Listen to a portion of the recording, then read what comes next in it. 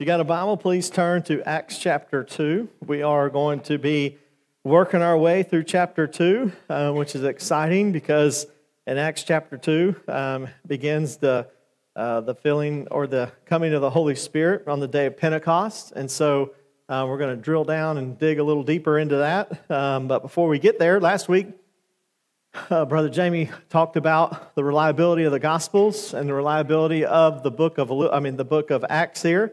We know the Gospel of Luke was written, and then it's kind of like the sequel to it, which is the which is the Acts of the Apostles, which was like just adding on to the story. And what we see here is the beginning of the church and the foundation of the church. And I talk a little bit on Sunday mornings about what we see in the book of Acts compared to what we see today. This is the founding place. This is the point to where church had begun. We talked a little bit about how Jesus' first mention of the church is in Matthew. Upon this rock, I will build my church. And we realize in the Old Testament, something was, as Paul calls it, a mystery.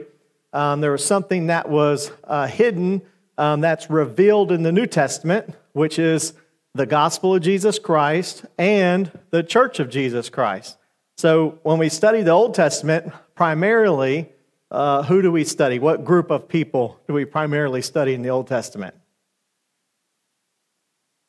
The Jews, right? The Israelites, Jews, the Israel.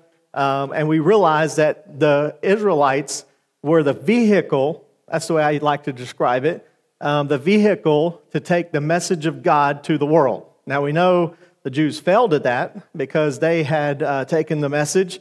They absorbed the message. They had become proud. They'd stopped sharing the message. They had stopped living for the Lord. Their hearts were hardened. By the time we get to Malachi, we realize that window is closing. And as that window closes, John the Baptist opens up, which is actually the last prophet of the Old Testament, or the Old Covenant. And he says, "Behold the Lamb of God, which takes away the sins of the world," right? And that begins the new covenant as Christ comes into the picture. And the vehicle that we see in the New Testament is not primarily Israel, but now it is primarily what we call the church.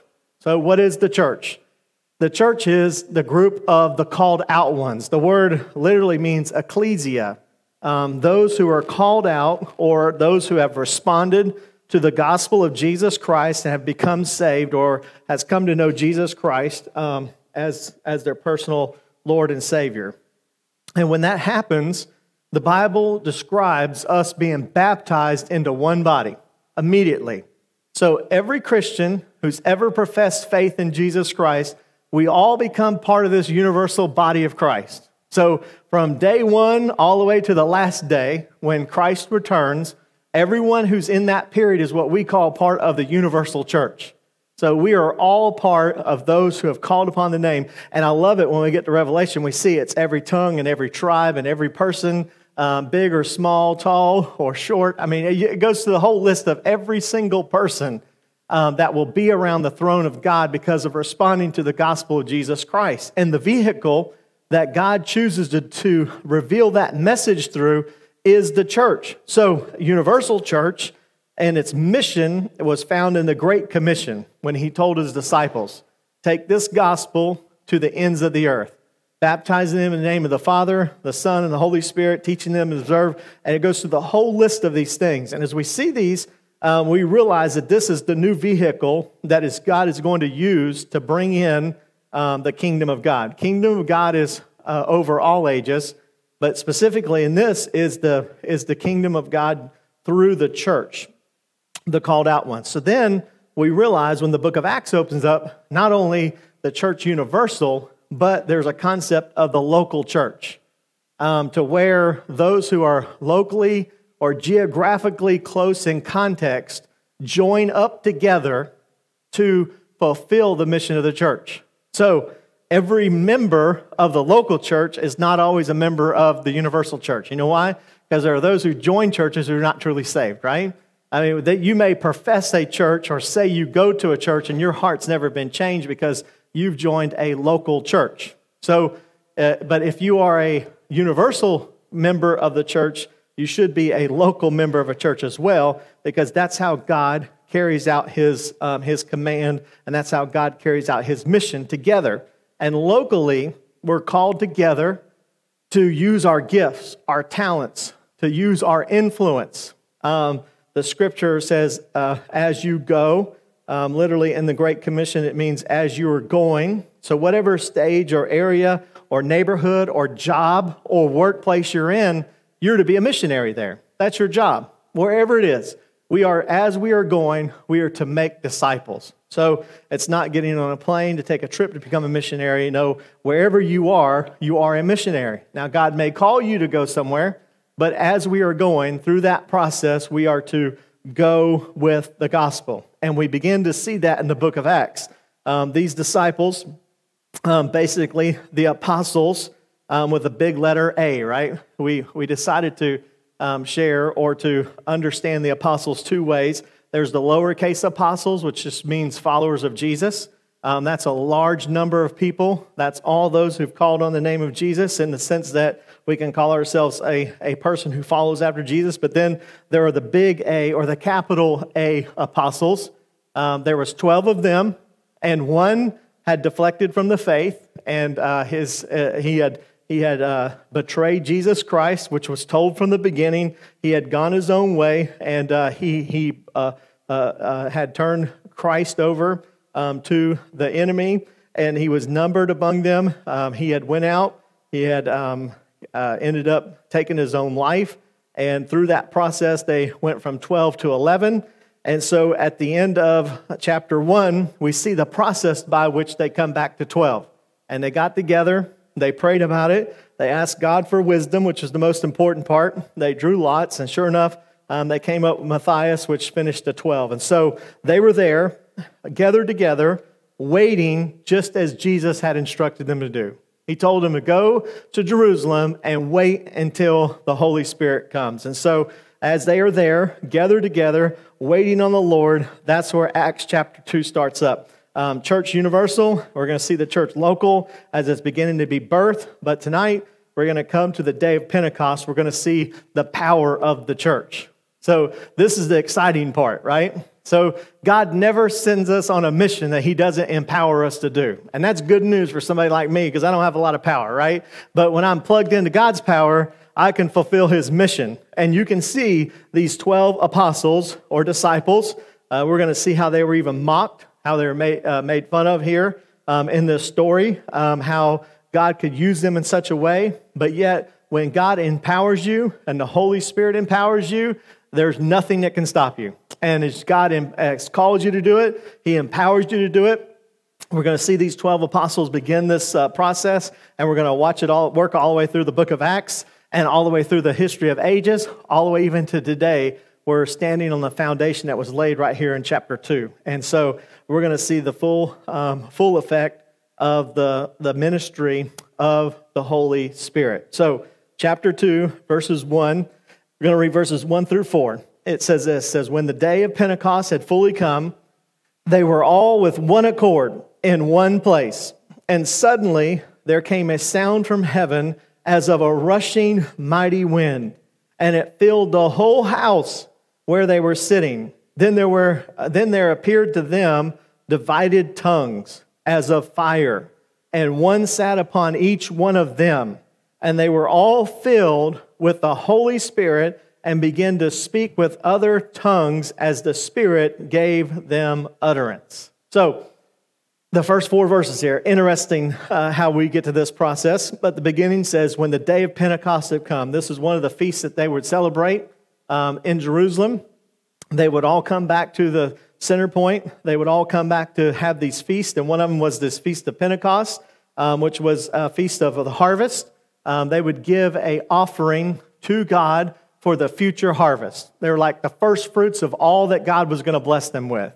And what a beautiful time for the day of Pentecost to come, right? I mean, it's a picture of the promise of the effectiveness of the gospel that was going to come through the gospel of Jesus Christ through the Holy Spirit. I think today we'll learn that that day of Pentecost was very important because we see the seed laid here, but now we can look back and see how big the harvest really was, right? I mean, over 2,000 years now, we are still seeing the harvest come from this day. And so on that day, of Pentecost, that day had come. They were all with one accord in one place. Now, we've talked about this through the book of Corinthians. Very important for us as Christians. First to say with one accord, meaning they were of one heart. And I would have to say, of all the things that keeps us from having the mission that God has us to fulfill is probably this one right here, right? Because a lot of times we come together and we all have different reasons and we all have different purposes and we all have different meanings. But if we're not all of one accord, then we're not in one place as well. If we're not all of one accord or one mind or one purpose, then we miss out on the power of the Holy Spirit. And so we ought to position ourselves to be of one accord. That's why it's important when you come to church. When you come to church, what's so dangerous about the culture that we live in today is that everyone and everything is wrapped around a person, right? You got to be happy. You have to be satisfied. You have to be the one that everyone caters to, right? You got to make sure you're the one that gets something out of this rather than saying, okay, it's not about me. I'm here for a purpose. The purpose of the gospel of Jesus Christ, and I'm here to serve others, to be on mission for the Lord, and to be, to worship God Almighty. That's the one accord that they had. And the disciples here were not fighting over who was greater or who was smaller, who was better or who was the least. They were not fighting over what gifts they had. Like you had a speaking gift and I have a surfing gift and you have this. They wasn't arguing over the color of the carpet in the room, right? We've all heard of silly arguments of where people arguing over colors of carpet of the room. They were not arguing about the size of the space. They were not arguing about any of those things. They were all in one accord. They were of one purpose. They were single-minded. They come together for the purpose of being fulfilled, or the gospel and the Holy Spirit fulfilling them and coming on the day of Pentecost. They were only there for the will of God and the glory of God. I mean, what a challenge for us, right? I mean, what a challenge for us as Christians to prepare ourselves so when we gather with one another, we are here for the worship of God, the glory of Him, and to become more like Him. And it's not about me. It's about others. It's about the gospel. It's about the mission of Jesus Christ. And so when you come into one accord, as they have positioned themselves here, we see that here come the Holy Spirit. So they were all in one place. They were all in one accord. And then verse 2 says, and suddenly, and I love this because isn't that the way that God works? You know, God sometimes does things slowly through our lives, right? And He brings things in pieces, and sometimes you got to struggle, and you got to wait, and you got to see it come. But then all of a sudden, sometimes He does something in a moment that you can't do in a lifetime, right? I mean, He does it immediately sometimes, and He works in such a way that it leaves you in complete awe. And that's the way they were. They were gathered together, and suddenly, all of a sudden, immediately, they were together, and God showed up. And wouldn't it be great if God showed up when we come to church, right? I mean, not just in a general sense, but specifically, they were there, and all of a sudden they were in one accord, and there come the Holy Spirit. Suddenly, then audibly came a sound from heaven as of a mighty rushing wind. Now, when you think about this, mighty rushing wind, the word literally means rapid succession of booms. And the closest thing I can think about it is a tornado. Anybody ever been in a tornado? Some of my kids are like tornadoes going through my house. But anyways, if you ever been in a real tornado, when I went to school in Alabama, we were up in a dorm room on the second floor, and they said the tornado warning was coming, and we heard the sirens, and we knew it was coming at some point in time, but we didn't know how close because they had come many times and said they were coming and it never came. But in this specific time, all of a sudden, the windows began to rattle. And it almost sounded like a giant train going down the tracks. You ever heard a giant train going down the tracks to where it shakes the whole track and you feel your heart shaking and you feel the whole building start to quake? And a tornado had crossed the campus there. And right as it went through there, it just snapped off pine trees. It snapped off trees. I mean, just right in the middle of them. And it took out the covered bridge that we had on campus. It took out part of the football facilities and just went just touched right down and went right across. But I'll never, ever forget the sound. I mean, it was like a sound that you could never, ever forget. And so here they were, gathered together, and all of a sudden this loud succession of booms come, like a sound that you would think you would hear from heaven. And then all of a sudden they found like as a rushing mighty wind. So here they were physically feeling the effects of the coming of the Holy Spirit through sound, and now they feel it as a mighty rushing wind. And then it says it filled the whole house where they were sitting. So when God shows up, he fills it all, right? I mean, that's so important, because when we think about the Holy Spirit, so many times we like to discount the Holy Spirit. Sometimes we, as Baptists, like to minimize the Holy Spirit, right? When I was going through seminary, one of the reasons why I chose to go through Liberty was because it wasn't tied to a certain denomination. And so through Liberty, there were several professors that had some different backgrounds, and you got a lot of different perspective from different things. And one of the professors that was there, he was talking about the Holy Spirit, and he was talking about how sometimes as Baptists or some people who believe the Bible in a certain way, that they minimize the power of the Holy Spirit. They minimize it because they're scared of it. Not so much scared of it, but they're just timid about it.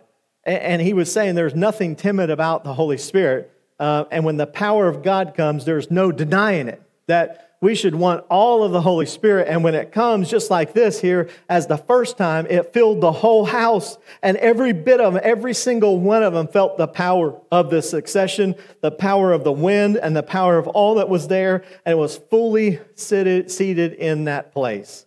And it's amazing when God shows up, as one pastor said, he shows out, right? Isn't that so true? And I would dare to say, what would it be like on a Sunday morning in churches if God would show up this kind of way in our hearts and our lives? You know, how much would it change who we are and what we believe? We have that power. We have that understanding of knowing who the Holy Spirit is, and yet many times we minimize it. But yet when we study the book of Acts, we realize this is where the power is. This is where the power of the life-changing gospel comes from. And if we do anything in our own power, then it's going to fail. Like if I preach in my own power, guess what? I'm going to fail. If you listen in your own power, you're going to fail as well. If we want to share the gospel in the power of our own power, then it's not going to fail. If we share the gospel in the power of the Holy Spirit for the glory of God, what can be better than that? And that's what they were doing here. They were of one purpose. Hey, we're all of one accord. We want to see the glory of God. We want to see the power of God. They were obedient to Jesus Christ. They were waiting for him. And then suddenly, here comes this mighty rushing wind, and it fills the whole house where they were sitting. It was shaking them to the core, and every one of them felt the effects of this power of the Holy Spirit. Man, may we wish or hope and pray that God would fill our lives like that one day, right? I mean, think about the power of the Holy Spirit dwelling in our hearts, and every single one of us knowing that power. And so here they were in this room, and God shows up, and the walls are shaking, and the floor is quaking, and here comes all this thing now, right? Every single one of them, it dwelt there. Verse 3 says, then there appeared to them divided tongues. So apparently, through this vision, they hear it, they feel it, and now they see it, right? They have this visual of this divided tongues. And in these tongues, it says as a fire. So it was some sort of consuming fire, some sort of visual representation of some sort of flame. And so as they were there, it all appeared to them, these dividing tongues, and one sat on each one of them. So we're assuming the 12 disciples or the 12 apostles, right? So each one of them had a divided flaming tongue that sit on each one of them. And verse 4 says, and they were all filled with the Holy Spirit and began to speak with other tongues as the Spirit gave them utterance. So every single one of them had received this from the Holy Spirit, all 12 of them. And it had lifted on it had filled them completely in their life. So as their power and their strength was gone, all of a sudden the Holy Spirit filled into their hearts. The divided tongue set upon each one of them, and each one of them began to speak with other tongues. Now, if you drill down right here and you look at this Greek word for tongues here, you realize it's really translated as languages. And I think if you understand this term, we're going to see it play out here in a little bit. So you got to follow with me a little bit to catch the meaning of this. And because this is where a lot of the confusion comes in about speaking in tongues. And I know talking about speaking in tongues and talking about tongues in Corinthians and some of the other areas, but here specifically, this word means languages. So if you follow along, here comes these 12 tongues of fire. They were filled with the Holy Spirit, and all of a sudden, each one of them began to speak in tongues, and as the Spirit gave them utterance. So they were not speaking their message, they were speaking the message of the Holy Spirit. They were speaking the message that God had supernaturally empowered them to say. And so let's carry on in verse 5. I want to get to these so you get the whole picture. It says, verse 5, it says, and there were dwelling in Jerusalem Jews. So I told you when they had the feast, the Jews from all over the area would all come back to the home place. And they would all come back to the temple, and they would all be in that place. What a perfect time to share the gospel to a multitude of people in a short amount of time, right? When you read the Bible, you realize not only is God powerful, and not only is He able to do anything, but yet He's so specific in what He does. And this was a prepared time at a prepared place that God was going to launch the beginning of the church. And so here were all these Jews, and they were there in these places, and each one of these Jews had different dialects, and each one of them had different languages, and each one of them had different cultural things. So there's those who were in Jerusalem, devout men, and then from every nation under heaven. So in other words, that's just saying from everyone that they had known of or around that place was there in that day at the temple or around the temple or coming to the temple. And verse 6 says, and when this sound occurred, the multitude came together, and they were confused, because everyone heard them speak in his own language. And then they were all amazed and marveled, saying to one another, look, are not those all who speak Galileans? And how is it that we hear each in our own language in which we were born? Parthians and Medes and Elamites, those dwelling in Mesopotamia, yeah, you know that word, the M word there. Judea, Cappadocia, Pontus, and Asia, Phrygia, and Pamphylia, Egypt, and the parts of Libya adjoining Cyrene, visitors from Rome, both Jews and proselytes, Cretans and Arabs. We hear them speaking in our own tongues the wonderful works of God. And so they were all amazed and perplexed, saying to one another, whatever could this mean? Now, could you imagine this picture? I mean, let me tell you, when God shows up and God shows out, people notice, right? They heard the sound. They knew the mighty rushing wind was there. They came to draw themselves to what they had heard and seen. Let me tell you, what a great picture for us. Jesus says this as well. If I be lifted up, I will draw all men unto myself, right? Listen, when you share the gospel, you share the message of God and the power of the Holy Spirit, you don't have to build yourself up. You don't have to be an expert. You don't have to be one that can try to outsmart someone or try to trick someone or try to have some sort of crafty ideal or gimmick. No, you can share the gospel in the power of the Holy Spirit. That's the best thing you could ever do. And that's what we try to do in the church. That's what we try to do here. And we believe that if we lift up Jesus Christ, He will draw all men unto Himself. They have an opportunity to be able to respond to the gospel. And these people here, in their languages, as it plays this out, heard them not only just in a spiritual language, but in their own language or their own tongue, they heard these things. And they couldn't understand it. I tell you, when God gets a hold of people's lives and changes their lives, it confuses people because they don't understand that kind of power, right? You take someone who lives a life full of anger and God gets a hold of their heart and all of a sudden they turn into a loving, gentle, kind person. People don't understand that. They look at him and go, wow, what in the world happened to this? That's what's so neat about the Christian message. It's not just a book. It's not just a message like a math message or a science message. Like what kind of literature has ever changed anybody's life, right? I mean, it changed my life because I hated school, right? I hated going to literature. I hated going to English. I hated doing those things. But who have you ever heard that said, I picked up a math book and it changed my heart? Nowhere, right? But you hear the message of the gospel of Jesus Christ, and when the power of God is in their hearts, it completely changes them. It amazes them. They can't understand it. And this is where I think we get off today in our churches. We want to have the same message as the world. Our message is not the message of the world. Our message is radically different from the world. And if we stick to the power of the Holy Spirit and we hold up the name of Jesus Christ, it will hold its own. It will draw men unto himself. It will change lives. It will change hearts. It will change through the power of the gospel. And people can't understand it. They look at it and go, wow, what in the world would they want to go and listen to that for? Why would they want to do that? It's something that's supernatural. And here you see when the Holy Spirit shows up, it is supernatural. And for us as Christians in our lives, in our hearts, we know that when the Holy Spirit gets in touch with our hearts, it's supernatural. It changes who we are in a way that the world cannot change it, in the way that the natural sense cannot change it. A lot of times in our message of Christianity today, we say something like, well, you need to try harder, right? You heard that one. You need to be a better person. You need to join this church. You need to calm yourself down, right? You need to do yoga. You need to breathe better, right? You need to do this. And we offer all these temporary solutions for a spiritual problem that only can be fixed by the Holy Spirit of God. That's it.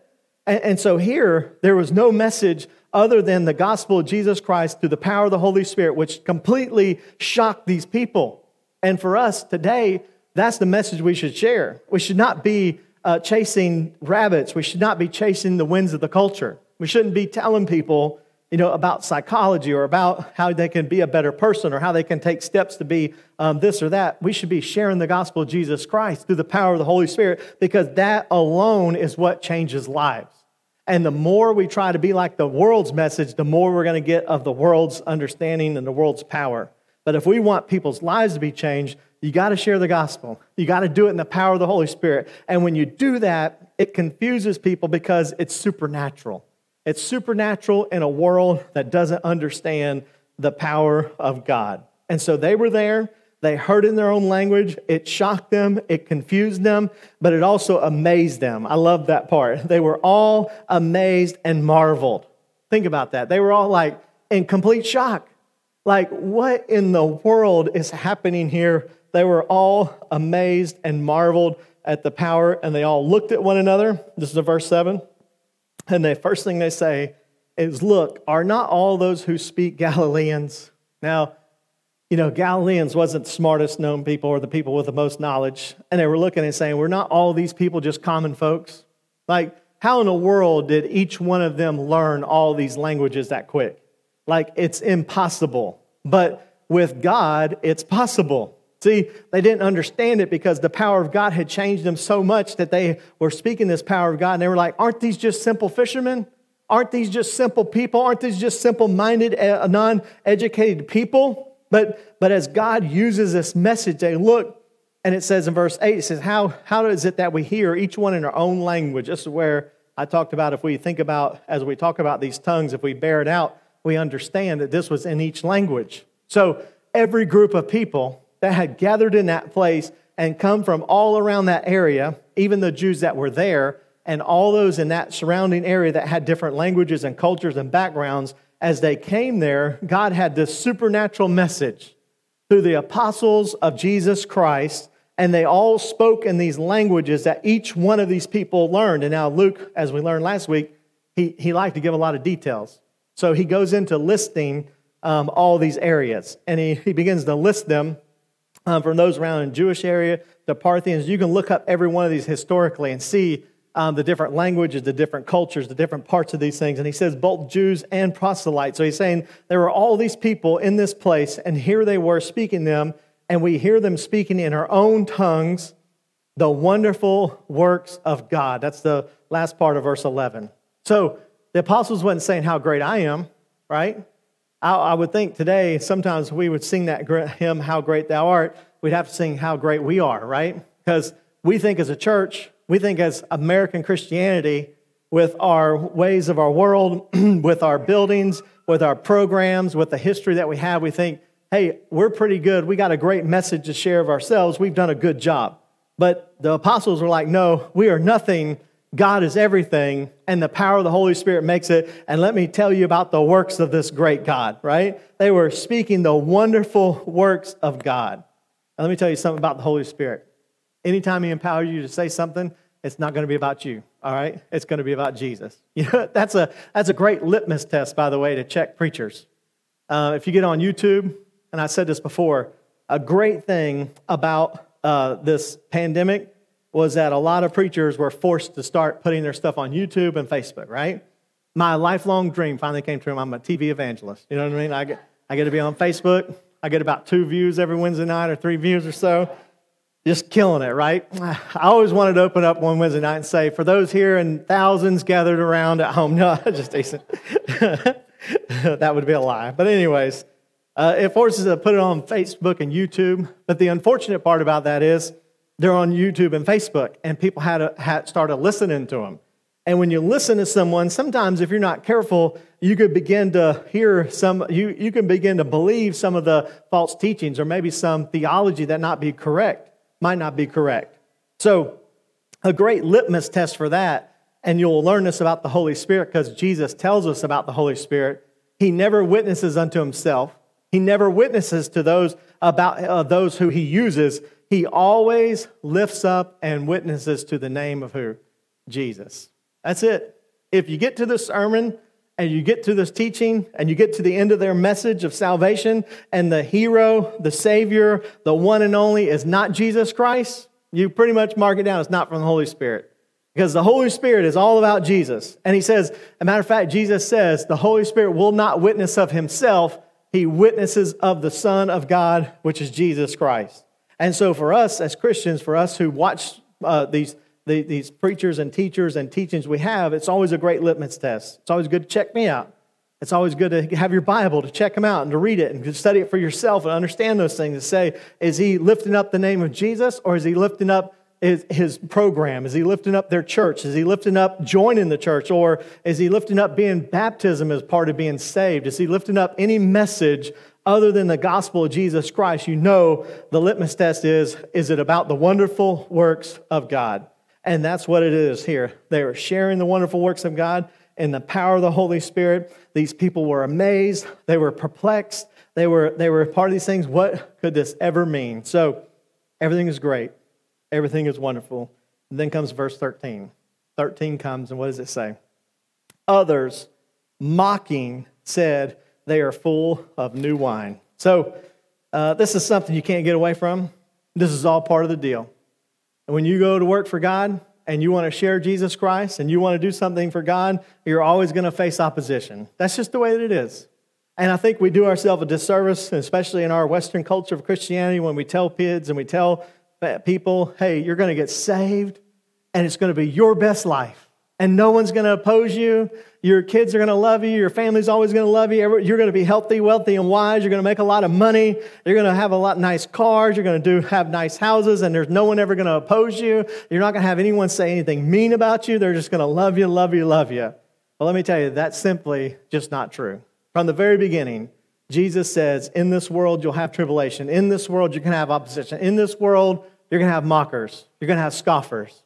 You're going to have people that you know, people that you come in contact with is going to mock the message of Jesus Christ. And so even here, they look at him and say, you know what's wrong with them? They're drunk. That's what's wrong with them. Look, they're talking crazy because they're drunk. They've already had too much of the new wine. They've already had too much of the fermented wine that's really making them talk like they're literally drunk. And so as the mocking comes, you realize when you share the message of Christ, there will be mocking. There will be opposition. There will be persecution. And it's important for us to make sure that we're always careful to tell followers of Jesus Christ this.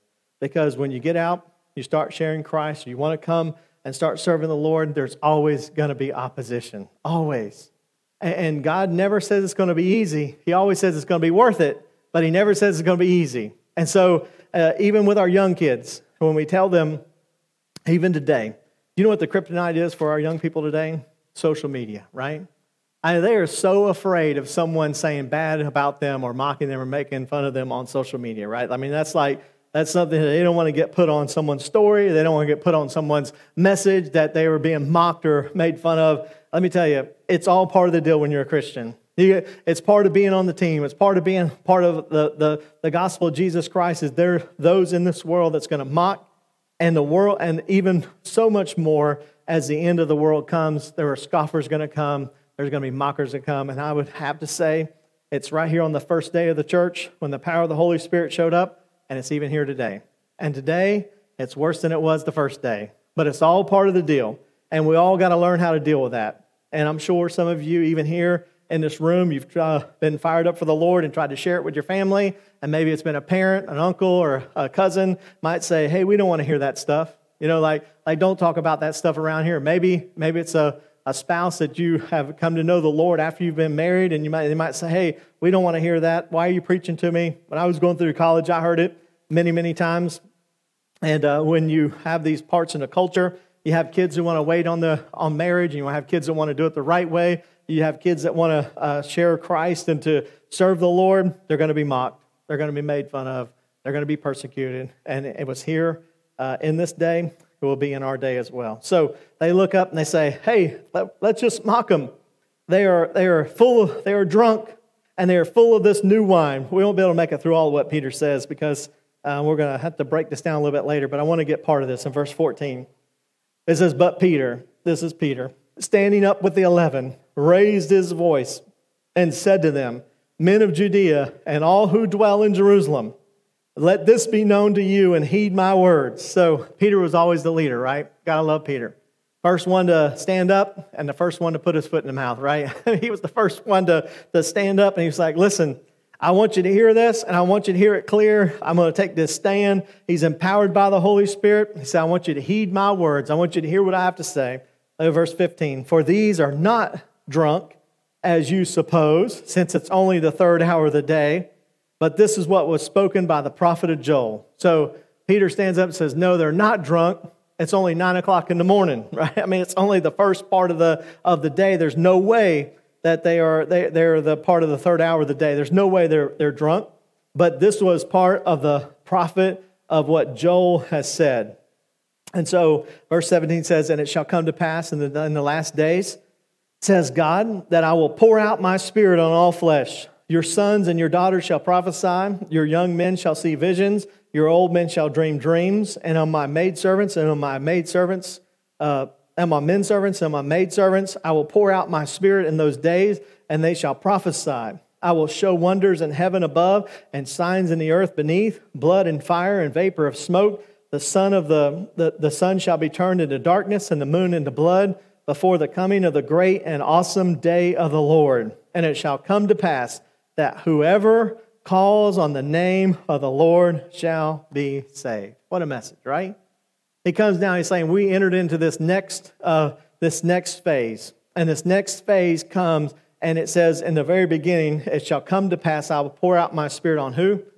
All flesh, right? So there's the transition. This begins the transition that we're going to see from Acts all the way through the end, through Revelation. We have seen it, not just here in the Bible, as we're going to see it, but we have seen this historically come to pass, right? We have seen this historically come to pass because the message of Christianity, the message of Jesus Christ, is no longer a Jewish message, right? The Jewish message does not have the Messiah of Jesus Christ in it. The Jewish message is rooted in the Old Testament and never comes into the New Covenant or the New Testament. So here, as he says here, this is the message that will come, and it's going to come on all flesh, meaning that every single person that has the ability to hear the gospel, and they're going to respond to the gospel of Jesus Christ, and God is going to use every willing and available person that will call upon the name of the Lord. He will not only save them, but He's going to use them in a mighty way. I mean, what a great understanding. And he says it's going to get tough, it's going to get hard, and times are going to come where, as he says, this is even prophesying some things in Revelation. The signs of the earth beneath, and the blood and the fire and the vapor and smoke. The sun shall be turned into darkness and the moon into blood. We'll talk about that in the tribulation time when we get studying later on. But all these things have to come to pass. And the ending of this time will be the great and awesome day of the Lord. So, those who are in the New Testament, as they heard this message, they were so thrilled about the coming of the second coming of Jesus Christ that they just was like out of their mind, right? So, like when we read 1 Timothy and we read Thessalonians and we read some of Corinthians, we realize that they were so excited about the second coming of Jesus Christ that when anyone would die, they would be like, did we miss the coming of the Lord? You know what I mean? Like, did we miss it? Did we miss it? Did we miss it? And they looked so forward to it. But the reason why, as we read this and we understand what's happened in history, and we understand through the rest of the scriptures biblically, and especially through 1 Peter and 2 Peter, that God has says that He is waiting, and He is long-suffering. He is patient, that those who do not know Him will come to know Him.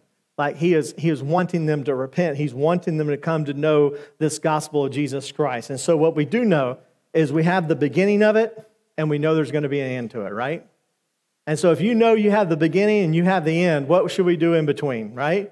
We should give our lives, everything we have, to be used by the gospel of Jesus Christ as much as we can for as long as we can. That's what we should be doing. And what the promise is here is that anyone that's available first to be saved, that should be the first thing, whoever calls on the name of the Lord shall be saved. Jew or Greek, poor or rich, from Jerusalem or from Parthia or from Rome, from any parts of the face of the earth, anyone and everyone. I love the whosoevers of the Bible. I love it. And some people say, what about predestination? And what about the elect? And I believe that as well. I believe as you read the Bible, when you hear those messages and you hear things talking about the predestination of the elect, you see it from God's view. Because God's view is that He sees it. He sees the beginning before the end. But I love the whosoevers of the Bible because that's the charge that we have. That's the way that we see it. As we see the world, as we see the opportunity that God has given us, as we see what's lays out before us, we know we have an opportunity that the Holy Spirit has come to the church. He has filled the church. He has gifted the church. And we know that there's going to be a final day when Christ comes. And in between there, our job is to do everything through the power of the Holy Spirit that we can to draw all men that we can to the gospel of Jesus Christ, to where whosoever calls on the name of the Lord shall be saved. Let me tell you, as a preacher of the gospel of Jesus Christ, one of the things that gives me the greatest encouragement of all is that every single person that ever listens to one of my sermons or hears me share the gospel with them when they walk through those doors or when they meet me in real life, that every single person, I can look them in the eyes and say, if you would believe on the name of Jesus Christ, you can be saved. Every single one of them. There's not one of them. And you'll read this through the book of Acts, and you'll read it all the way through the New Testament. For us, the charge that we have through the church of Jesus Christ is not to decide who's elect and who's not elect. It's not our job to decide who is predestined or who's not predestined. You know what our job is? Our job is to be used by God and through the power of the Holy Spirit, and to share the gospel with as many people as you can share the gospel with. And I love that whosoever part, because we like to put people in chambers, right? We like to say, well, this person God surely couldn't save, but this person's a pretty good person. God might want to save them. Let me tell you, when He says whosoever, He means whosoever. And when you hear the gospel and you hear the testimonies of people and what God has saved people from and what God has delivered people out of, you realize that whosoever means whosoever. And Dr. Jerry Vines used to say that he loved the acrostic, come to Jesus, C-O-M-E. He would say, children need to come to Jesus. He would say, old people need to come to Jesus. Middle-aged people need to come to Jesus. And he'd say the E is everyone needs to come to Jesus, right? I mean, what a gospel presentation. What a charge for you and for me. And the question, I'm not going to go through the rest of this. We'll be able to go through the rest of what Peter says in his first sermon. And by the way, he preaches the first sermon and 3,000 people get saved, right? Pretty amazing. But as we look to this, just the first parts of this sermon here and the first parts of chapter 2 here, as we wrap this up, I think we need to look to see, really what is our purpose. And if we could get in one accord like the disciples or the apostles were, if we can come together in a united purpose, that we realize that God has called us together for a mission. And as we come together and we surrender our personal desires and our personal preferences, and listen, when God gifted the church, isn't it great He didn't make us all alike? I mean, think about that. I mean, one of the greatest joys of ministry is seeing God use people that's not like me.